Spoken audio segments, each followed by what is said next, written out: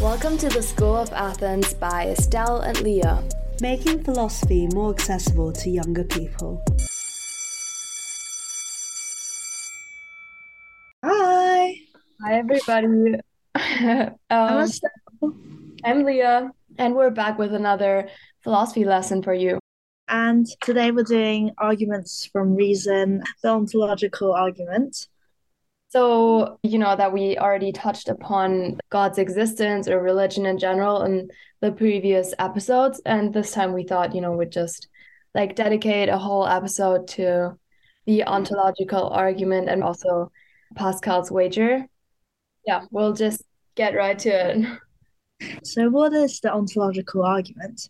It's an argument first proposed by Anselm, and he argues for the existence of God from the concept that a being that which no greater can be conceived, and that's God.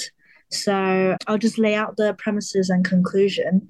So God is that which nothing greater can be conceived of. So what exists in reality is greater than what exists in just our understanding, and that's the first premise. And the second premise states again, God is that which nothing greater can be conceived. So conclusion is that God must exist in reality, because what's in reality is better or greater than what just exists in our imagination. And that logically, using reason, sounds like it makes a lot of sense, but there are obvious counter arguments to it. Yeah, I mean, just as a background, Anselm, he lived in the 11th century, so that wasn't really a time in Europe where the existence of God was openly questioned.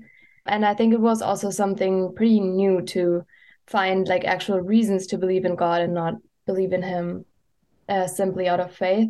But still, this argument, I mean, if you look at it closely, it doesn't really make sense because it seems like you can basically apply the same logic to almost anything, Gornilo actually offers an example as a counter argument, and it's his lost island refute.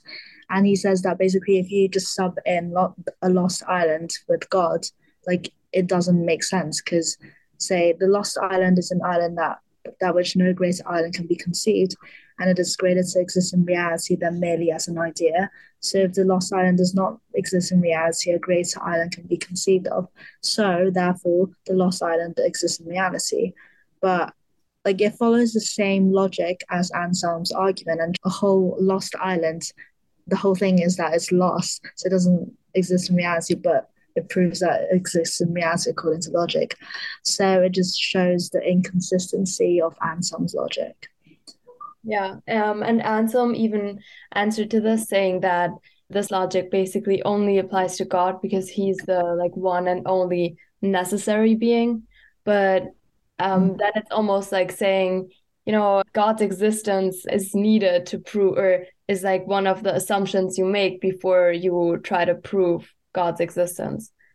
Begging the argument in philosophy if you assume the thing that you're basically are going to prove or are trying to prove. Yeah, and Kant talks about this a lot as well, because he says that how existence can't be a predicate. And as Leah just said, you can't say just because God is a necessary being that he therefore exists. That's not something. It's you can't beg the question. Yeah, exactly. But I think Kant kind of takes the argument up and just changes it a little bit, because he says, if God existed, then he would be the greatest being in existence. But that doesn't mean that he does exist. But he does acknowledge part of the argument. Kant says that existence, it doesn't add to the essence of the being, but it just indicates its occurrence in reality. It's just it's not part of the definition of God, or it shouldn't be. I mean, I think the approach to try and find reasons for believing in God is generally a good one. But yeah, I mean, this argument doesn't really convince me, at least, and I think it doesn't really many people today. But it's still interesting to kind of look at the historical background, we can see, for example, Pascal, he lived in the 17th century, and there the like attitude towards religion was already very different. So that what he is doing with his like approach to defend religion or God is, yeah, as I said, like it's already defensive. It's not really just trying to prove the existence of God, but it's trying to actually convince people or Mm. answer to critics because at that time there were already more critics than during Anselm's time. And so, like as Leah said, it's more to convince people, and Pascal's wager is rather convincing because the advantages of believing in God is like, oh, worshiping God is that you receive like life after death, you go to heaven. Whereas if you don't believe in God's existence, like you can risk going to hell and Yeah, experiencing eternal punishment according to Christianity. But like if God does exist in the end, you get the reward of being in heaven. But if God does not exist in the end, then heaven and hell doesn't exist. Like either way, like there is nothing bad for you. If God does exist, it's like a win-win situation. yeah. Whereas if he doesn't exist, you don't really lose anything. I think that's the essence of his wager, right? Yeah, exactly. I mean, there's four scenarios. So basically, believing in him only has advantages because if he exists, then not only did you lead a good life because you followed like morals and had like a community and stuff, then that's already a win, and you also get to go to heaven. And if he doesn't exist, then you still have the advantage of being a moral or morally good person. Whereas if even if you don't believe in him and he doesn't exist, you might end up like leading a bad life because you didn't really do anything good and maybe didn't even have a community. Mm-hmm. Like he exists and you didn't believe in him, then that's really bad. At the end, like there's nothing bad that can come out of believing in God, right?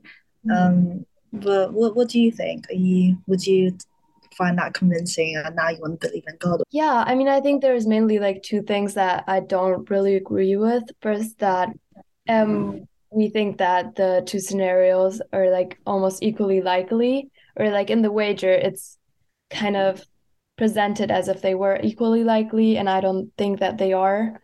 So, I don't know, it almost like in the scenario, it ends up being obviously the best choice to believe in God, because it seems just as likely that he exists and that he doesn't exist.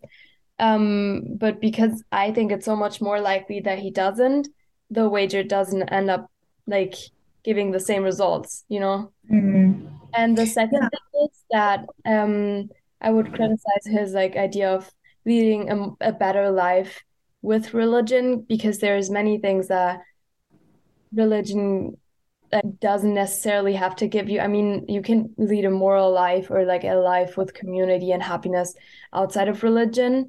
While like many of the wars in Europe, for example, were a lot of the structural problems like all over the world come out of religion.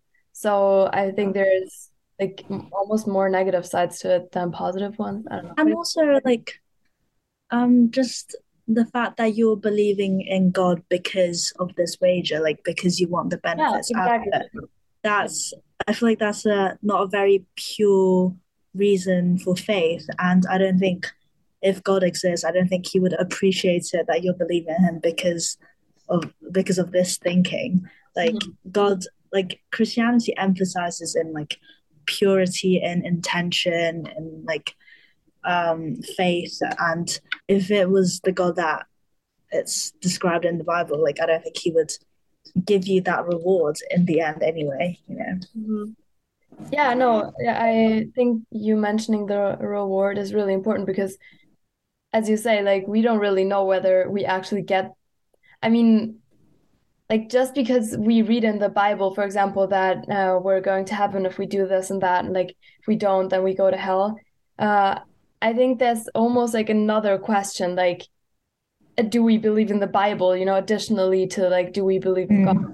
Because you don't really know if the God that ends up like maybe possibly existing is the one that we read about in the Bible. So like you could also end up going to hell or whatever. Like if that even existed, um, Yeah. if you believed in him. So I don't know. And then just like this is going slightly off this specific topic, but just about like That's fine. Christianity and faith in God in general. But like if you were born in a society where you didn't know that religion existed or you haven't had access to church or Christianity or the Bible, how would you how would you ever to realize that you could have faith in God? Like but you are still a good person. You're still leading the good life in quotation marks. You're still, I don't know, selfless and loving and all that. I think this is called like being an anonymous Christian. But this belief that not all people believe in the fact that anonymous Christians would still be rewarded in the end. And yeah, like it's just Yeah, that seems unfair, kind of. I mean, that yeah, you end up like going to hell or heaven depending on where in the world you were born, for example. Like, it just yeah. doesn't seem right. Even if I believe in God, I don't think that's what it would be like. It's not very omnibenevolent of God. Exactly. So that's already a reason not to believe in the wager, I think, or not Yeah. trust it. Again, like just to generally like put it in a historical context, I think it's interesting, how quickly that changed, first of all, going from strictly faith to coming up with reasons or for believing in God and then actually having to defend him. And Mm. but I think what is really cool about the wager is that it really asks what are the advantages for us people to believe in God, or like maybe almost like what is the influence of God on our lives. And just like going back to the ontological argument, I feel like there's so many aspects in arguing for the existence of God that sounds almost ridiculous because, like, at the end of the day, it's just God's character or what God what God is, or at least what people define him to be. Mhm. That's what everyone's arguing for. Like the definition, a lot of people use this as an example. The definition of a bachelor is that he's an unmarried man, and like people apply that reasoning with God, saying the definition of God is he's omnipotent or all knowing, or that he has a necessary existence, or he's a greatest being, and that's always used as the argument itself. And I think that's just one of the key reasons why I find arguments for the existence of God like hard to like believe or like find convincing. Mhm. Yeah, no, I get that. Also with the calling him the greatest being or arguing with the definition of greatest being, I think is also problematic because I mean the word great is something that we kind of made up, right? We like just Yeah. use it differently also in different cultures. So what does it even mean for a being to be great? Like why does it necessarily, I mean, it does seem right that existence is for like greater than non-existence, for example, but like why? Like why do we think that, Or just omnipotence or questioning what we mean by great, I think is also important when we consider like the ontological argument. Yeah, and Descartes also said like defines the argument. Descartes says how existence is perfection and then God is perfect, so God exists. But like you can say, I think the term is syllogism. You can say how Santa is a man and man exists, so Santa exists. It logically seems to work, but it doesn't. Yeah. Yeah, right. And then you kind of have to see where in like which proposition the mistake is. And I think for Descartes, it's Mm. just the like notion of perfection. What does that mean? What kind of something we just, yeah, I mean, it's a socially constructed term. But also, I mean, Yeah. Descartes also says that he can't be a deceiver, for example, because I mean, he also says, God is perfect, and because of that, he can't be deceiving me because then he wouldn't be perfect because he wouldn't be good. Because why do you need to be good in order to be perfect? So it's kind of similar, Mm. That's right? interesting. And so just to recap, today we talked about the ontological argument, and we talked about its counter arguments, and we've sort of reached the conclusion that the argument doesn't work, even though it seems to logically make sense, because you can't use existence as a predicate and you can't beg the question. And we also talked about Pascal's wager and how his intention was more to like convince people to believe in God, but that's still not convincing enough because it's an almost impure way of believing in God. Uh, we are probably going to talk about the problem of evil in the next episode, so we're going to extend this short series about God to two episodes. So see you guys next week. We hope you enjoyed this episode. Yeah, bye. Yeah, bye.